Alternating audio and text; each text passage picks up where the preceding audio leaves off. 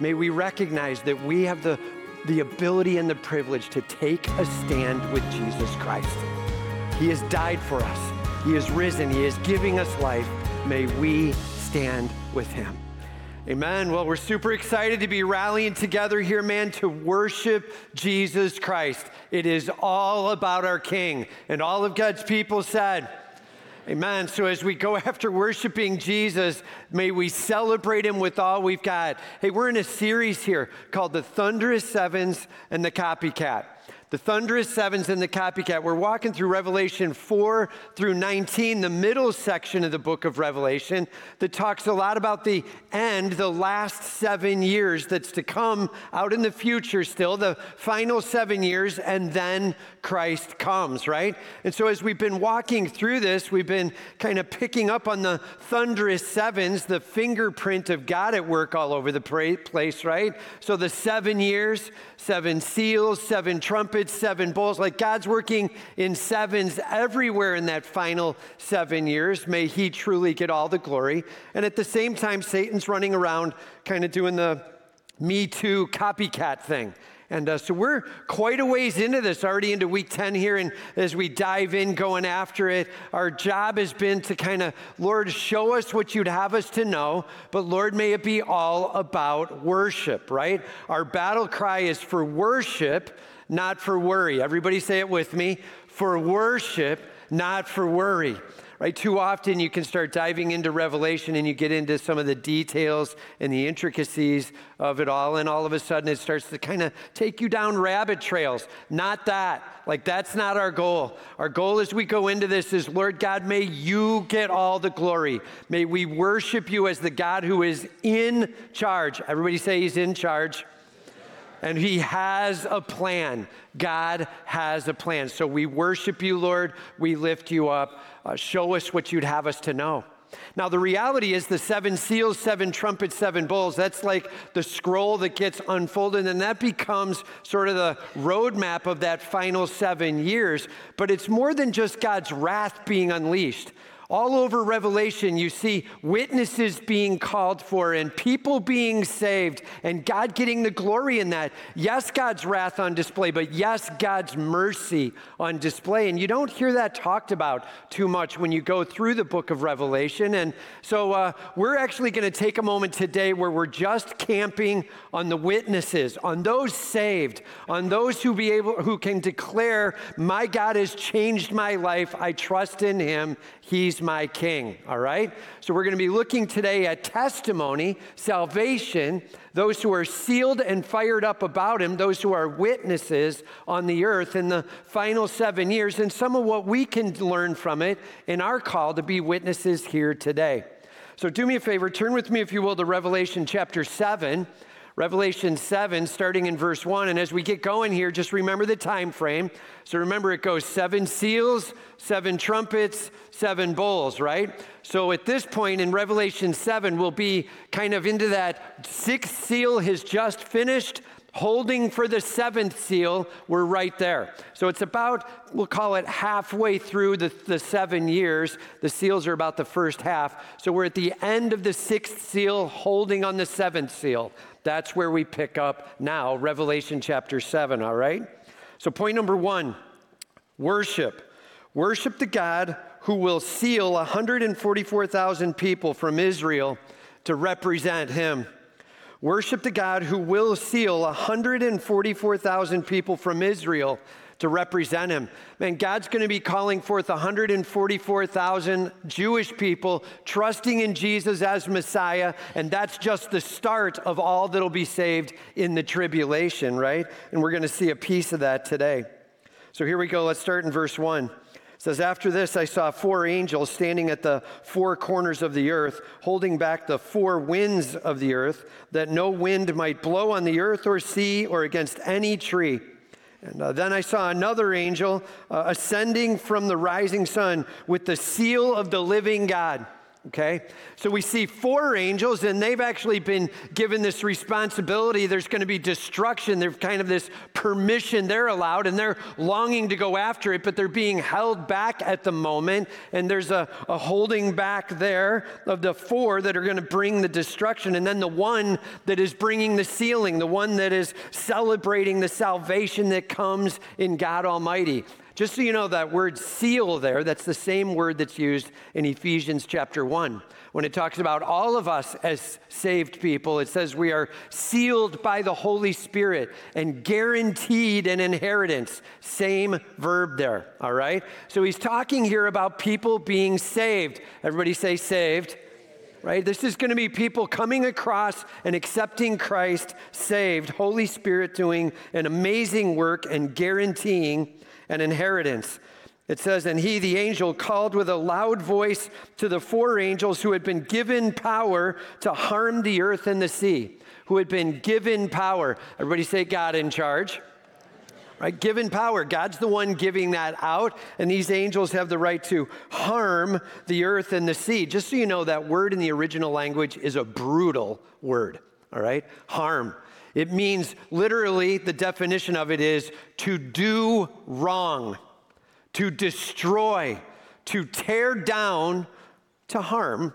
But harm is almost the softest form of what you could think of with it. To do wrong is kind of packed into it. So in fact, many think that these 4 angels here are like evil angels. These are bad angels who are longing to bring destruction. God's like, okay, fine, I'll give you that little spot in time. God in charge, and they're longing to go after it. It's possible those are evil angels getting ready to go after it, right? And their goal is destroying, tearing down, harming, notice, the earth and the sea. What comes when you start up the trumpets is the good angels blowing these trumpets, and you end up having the destruction of the earth and the sea and the fresh water, and right, it's being held off for that. And potentially these are bad angels that'll have a part in that on the earth as the good angel blows the trumpet, right? Could be that, or it could be that this is considered maybe some form of like righteous element, righteous judgment, and these are good angels. Whichever way it goes, notice the adjective there isn't there, it just says angel.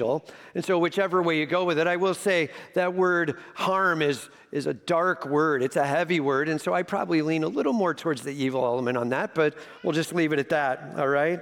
And so God in charge, God has these ones over it. They're being held back. And it says, saying, do not harm the earth or the sea, the trees, until we have sealed the servants of our God on their foreheads.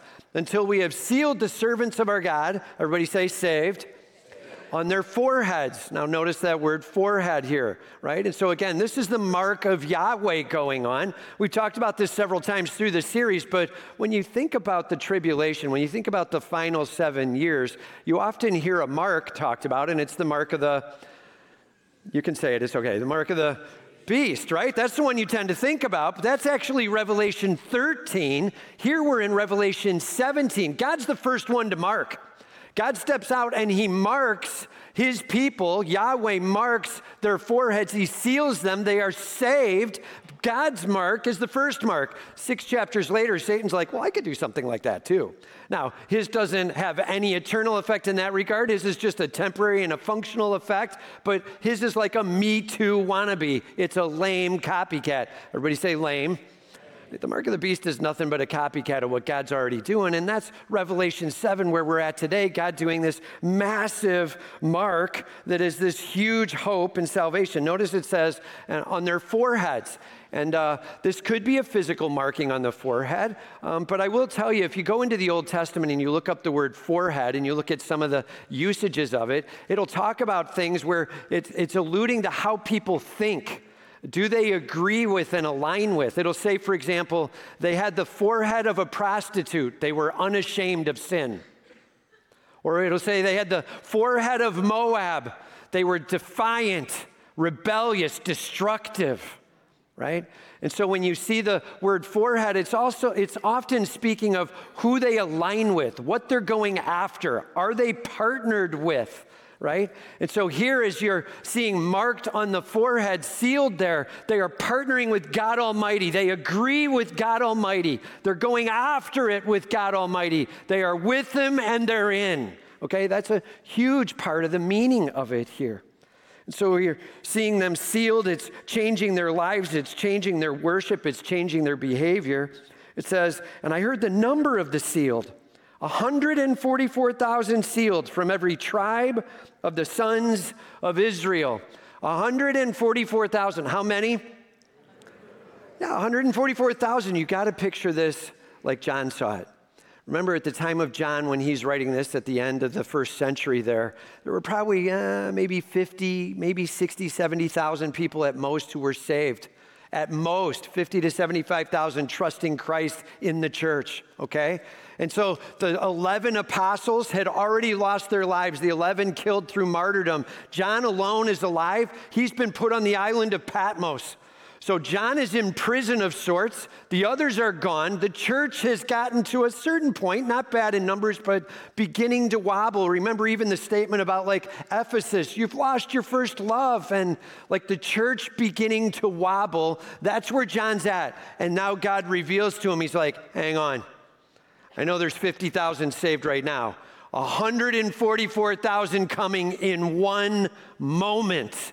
Man, I've got my hand all over this. And then they're going to be a witness for the rest of the 7 years. They're going to be calling people to follow after me. This is going to be a testimony. These are going to be on fire. Man, this is a huge launch for some saved in the tribulation time period. 144,000. Now, some will hear this and they say, well, I think 144,000 just means, like a lot. And I would say, I agree, it's a lot. It's 144,000 a lot, right? Like, let's just go a plain sense read. What it says is what it is. So 144,000, it even goes beyond that. It says, of the sons of Israel. And then it lists them from the tribe of, from the tribe of, from the tribe of. 12,000 from each tribe times 12 tribes, 144,000. Super specific that coming from each tribe is 12,000, 144,000 represented overall. Everybody just say, God has a plan. And God has a plan, and He's going to be rolling it out in those 7 years, and they're going to have a chance to be a witness in that moment and be utilized by God to point back to Him. This is a huge deal. Know this, God always has a witness. In this earth, He's always leaving people as a witness to who He is, pointing to Him and celebrating Him. In this day and age, right here and now, man, if you've trusted Christ, you are a witness. Called to stand for Jesus Christ, called to make much of Him. You are called to be a light in a dark world. May God get all the glory. It's a sweet privilege and a powerful privilege. Ready? And all of God's people said, man, we are called to be witnesses right here, right where we're at, worshiping with all we've got and sharing along the way. And God definitely always has witnesses in the world. And just so you know, even in the final 7 years, there's more than just this 144,000. There will be others that get saved along the way. But we see, like, we're in Revelation 7 here, right? You go a little bit forward to Revelation 10, and John is told there by the angel, record down. What you record will be used as a witness, like the book of Revelation itself is going to be a testimony in all that John wrote. But if you go to the next chapter, Revelation 11, it talks about the two witnesses that are going to be thundering it for the last half of the 7 years. They're going to be bringing a powerful statement. Remember, that's the same time frame that the trumpets and the bowls are going off, these rough judgments. And they're like, do you see the God who's in charge? They're pointing people to Him. They're calling to a salvation in Jesus Christ. In fact, it says more about the two witnesses, like, if you stand against them and try to take their life, just so you know, you'll lose yours. Like, God is going to protect them fully and thoroughly. Man, God is going to be working with witnesses. He does in this day and age, and He will through the whole final 7 years. May we celebrate that God has a plan. And all of God's people said, huge deal, man. So simple question. Are you saved? Do you believe that Jesus is risen from the dead? He's alive. Really answer for yourself. Do you believe Jesus is alive?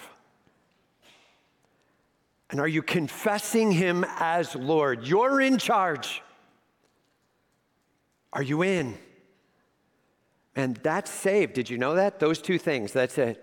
Believing Jesus is risen, he's alive. Confess him as Lord. Lord, take over in my life. That's saved. Man, if you are saved, you are called to be a witness in this world, to be taking a stand for Jesus Christ, to live for him. You, as his witness today, may God get all the glory. All right?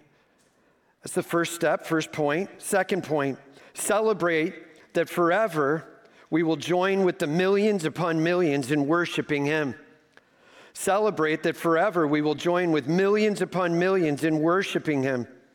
John writes, starting in verse 9, after this I looked and behold.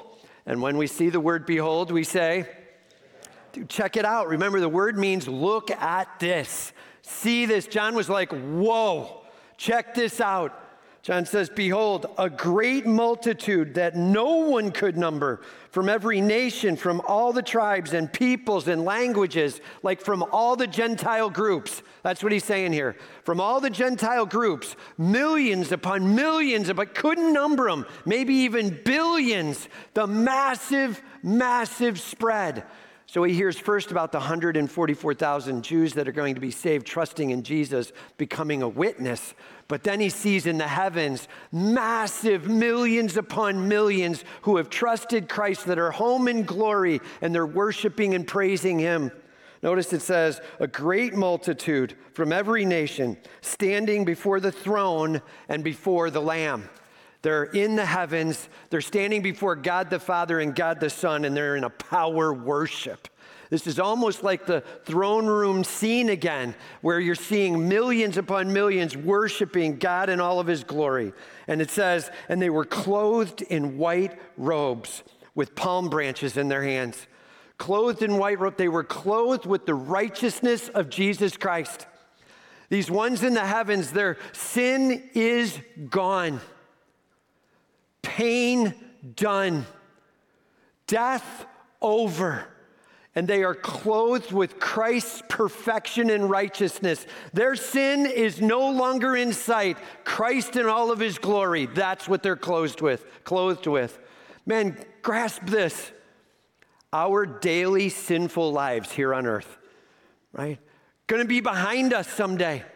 And when we're saved and at home in heaven with him, when we are trusting and leaning in him, hear me, no more waking up and having wrong thoughts. No more saying something in the home and wishing you hadn't said it because it really hurt someone and tore someone down. Right? Don't leave me up here, and all of God's people said. Right? No more of the sin that wells up and the junk that takes over. It will be done. Amen, man. And we get to praise our God and worship our King, sin covered. Do you believe in Jesus Christ? Have you given him your everything? May God get all the glory. They were celebrating with all they had, and I love this. It says they had palm branches in their hands, like crying out, victory to the King, the one who has won. I am at home in glory because my God wins. Jesus Christ rules. It says, and crying with a loud voice, they said, salvation belongs to our God who sits on the throne and to the Lamb. Salvation belongs to our God who sits on the throne and to the Lamb. We are saved, and God the Father has the plan, and God the Son has poured it out, and we worship this God. Massive celebration, massive praise. You know, some will say that these are maybe the ones that are martyred during the tribulation, right? You see it in like the fifth seal, and maybe that's who these are. And some will say, actually, it says they come out of the tribulation. Could it be that this is actually the moment of the rapture right here that's going on, that's being captured in Revelation? Could be. As you take a look at this passage, there's all of a sudden a ton of people worshiping before the throne and celebrating all that's going on. It says, and all the angels were standing around the throne and around the elders and the four living creatures, and they fell on their faces and worshiped. I love that. The angels are in awe. It says in Peter that the angels look into this salvation thing and they're dumbfounded. Right? They look and they watch us as human beings like not getting it at all. Like we're missing it, completely wrapped up in ourselves and in sin, and we're not getting who Christ is, and we're just totally going the wrong direction. And they're like, what is up? But God does a changing work, a healing work. He touches our souls. He regenerates. He wakes us up to who he is.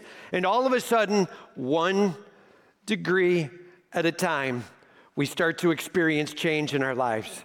And all of God's people said, and that's saved. As God starts doing a little bit at a time in our lives, and the angels are stunned by that, now they're seeing the humanity drawn home and before God the Father and God the Son in sheer perfection.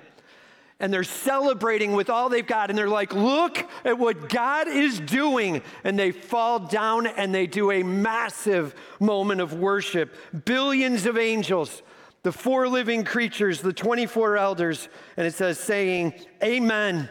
Blessing and glory and wisdom and thanksgiving and honor and power and might be to our God forever and ever. Amen. For how long? Man, forever and ever. Say it loud, say it big. Forever and ever. Louder and bigger. Forever and ever. Our God has that in hand. And may we be witnesses on this earth. May we be celebrating our King with all we've got. May God truly get all the praise. Our call is to believe in Jesus Christ, to confess him as our Lord, and to share and testify and be a witness in this dark world. That's our call. It says here that the angels even celebrate in the midst. So we get to see the 144,000 sealed on the earth, Jews being sealed and saved. We get to see the mass droves of the Gentiles in the heavens that are now worshiping before God in that final 7 years there. So many that have, can you imagine John, who knows of 50,000 total, and all of a sudden he sees millions upon millions, billions of people worshiping Christ. And he's like, that's what I'm talking about. This is my God. May he get all the glory. And all too often in this world, we get so easily distracted with the junk going on around us. Lord God, may I fix my eyes on you, and may I be your witness in this world. And all of God's people said. Point number 3, and sing a new song of salvation as you praise your God. Sing a new song of salvation as you praise your God. And here we're going to jump over to chapter 14. And we don't usually do that where we jump around, right? But you're going to see why we jump there in just a second as you go to chapter 14, verse 1. And we've been talking about the 144,000 here. And so now we jump in. It says, then I looked and behold. And when we see the word behold, we say, dude, check it out, right? John's like, whoa. You should see what I saw then. He says, on Mount Zion stood the Lamb. Now, just so you know, Mount Zion is actually the name of a mount in Jerusalem there, in that area. And so this could be the physical mount in Jerusalem, could actually be that. And the Lamb, Jesus Christ, present among and impacting there. And absolutely could mean that. Some will say, well, I think maybe this represents heaven. You're going to see why in just a second. But whichever way it is, this is thunderous worship going on, all right? It says, and with him 144,000 who had his name and his Father's name written on their foreheads. Everybody say saved. Right? Absolutely saved, absolutely fired up, going after it. And it says, and I heard a voice from heaven like the roar of many waters and the sound of loud thunder. The voice I heard was like the sound of harpists playing harps. He's like, I heard this voice from the heavens, and it thundered. It was loud as all get out. It boomed forth. But more than that, it was almost like harpists playing harps. He's like, I'm telling you, this voice was almost like an instrumental backup for what was going to go on next. There was this massive worship moment and this thunderous voice, almost like an instrumental backing taking place. And then it says, and they, the 144,000, were singing a new song before the throne and before the four living creatures and before the elders. And no one could learn the song except the 144,000 who had been redeemed from the earth. He's like, and these 144,000, those sealed in the future, they're going to be singing a new song. Everybody say a new song. They're going to be singing a song about what it was to go through that tribulation time, what it was to experience the presence of God in their life, what it meant to be sealed by Him, what it means to see Him as Messiah, Yahweh, to be celebrating this God. This massive celebration that's going on, and the song they're singing is unique to their experience at the time. But hear me, Scripture says really clearly, when we're saved, we get taught a new song. We're singing a new song of salvation as we celebrate what God is doing in our lives, even right here and now today. And did you know this? In Zephaniah it says, and God sings over you. Your God singing over you all that's going on, and you being able to sing back a new song of salvation because God has done a miracle work in you. Man, that's saved. God doing something in our lives, and it rocks our world in the here and now and forever. Are you ready to make an impact for the King? May God get all the glory. And you see the 144,000 singing a new song. Everybody say, God has a plan. Right? God does have a plan. And these 144,000, like, they're not alone, man. They're bringing it. They're booming it. It says they're singing and it's wrecking. It is like bringing this massive celebration before the throne, before the four living creatures, before the elders. So either they're on earth and it's such a thunderous worship, it's rocking the heavens, or maybe they're in the heavens itself and they're rocking it there. Either way, you're seeing a massive celebration worship. They are representatives, and they have the privilege and the hope. Man, I'm just telling you, in the book of Revelation, it's more than just wrath. Mercy, grace, God doing an amazing work of salvation, and Him getting celebrated as Savior and King. Man, are you saved? Have you trusted Christ as your Savior? Have you recognized that He is risen and confessed Him as Lord? Are you in? And if you aren't in on that, today's the day. Knock it in place. Put that stake in the ground. Now, Lord, I'm giving you my life. I'm in with you. May we be witnesses who can celebrate the King. Maybe it's like the 144,000 where we literally can start to say, I know the King of the universe who's going to rock this world and take us home to glory. I'd love to introduce you to my God. Man, please hear me. What a powerful time of celebration as we can be a witness, as these are witnesses, and as they're singing in the heavens that's going to go on for all eternity. Everybody just say, God has a plan. Man, God has a plan. All right? Point number 4. Let's take a stand for Jesus in baptism. Let's take a stand for Jesus. And for some, that may be in baptism this next week, right? What does it mean to be sealed? It means that God is saving us. It means that when we die with Christ, He is literally covering our sins, paying for them, and we get to rise again in new life and walk with Him. Sealed. And you're going to see that description. We're going to jump to Romans 6. You don't have to turn there if you don't want to. We'll just cover a moment of it. But Romans 6 talks about the privilege we have in Christ. What does it mean to be sealed? How should I be walking with my Savior? And if there really is this salvation, he starts out in verse 1 of Romans 6. He says, what shall we say? Shall we continue in sin that grace may abound? Like, hey man, if we sin and grace actually gets shown off because we get forgiven, maybe we should just keep sinning and then we could keep getting forgiven and that'll show grace off.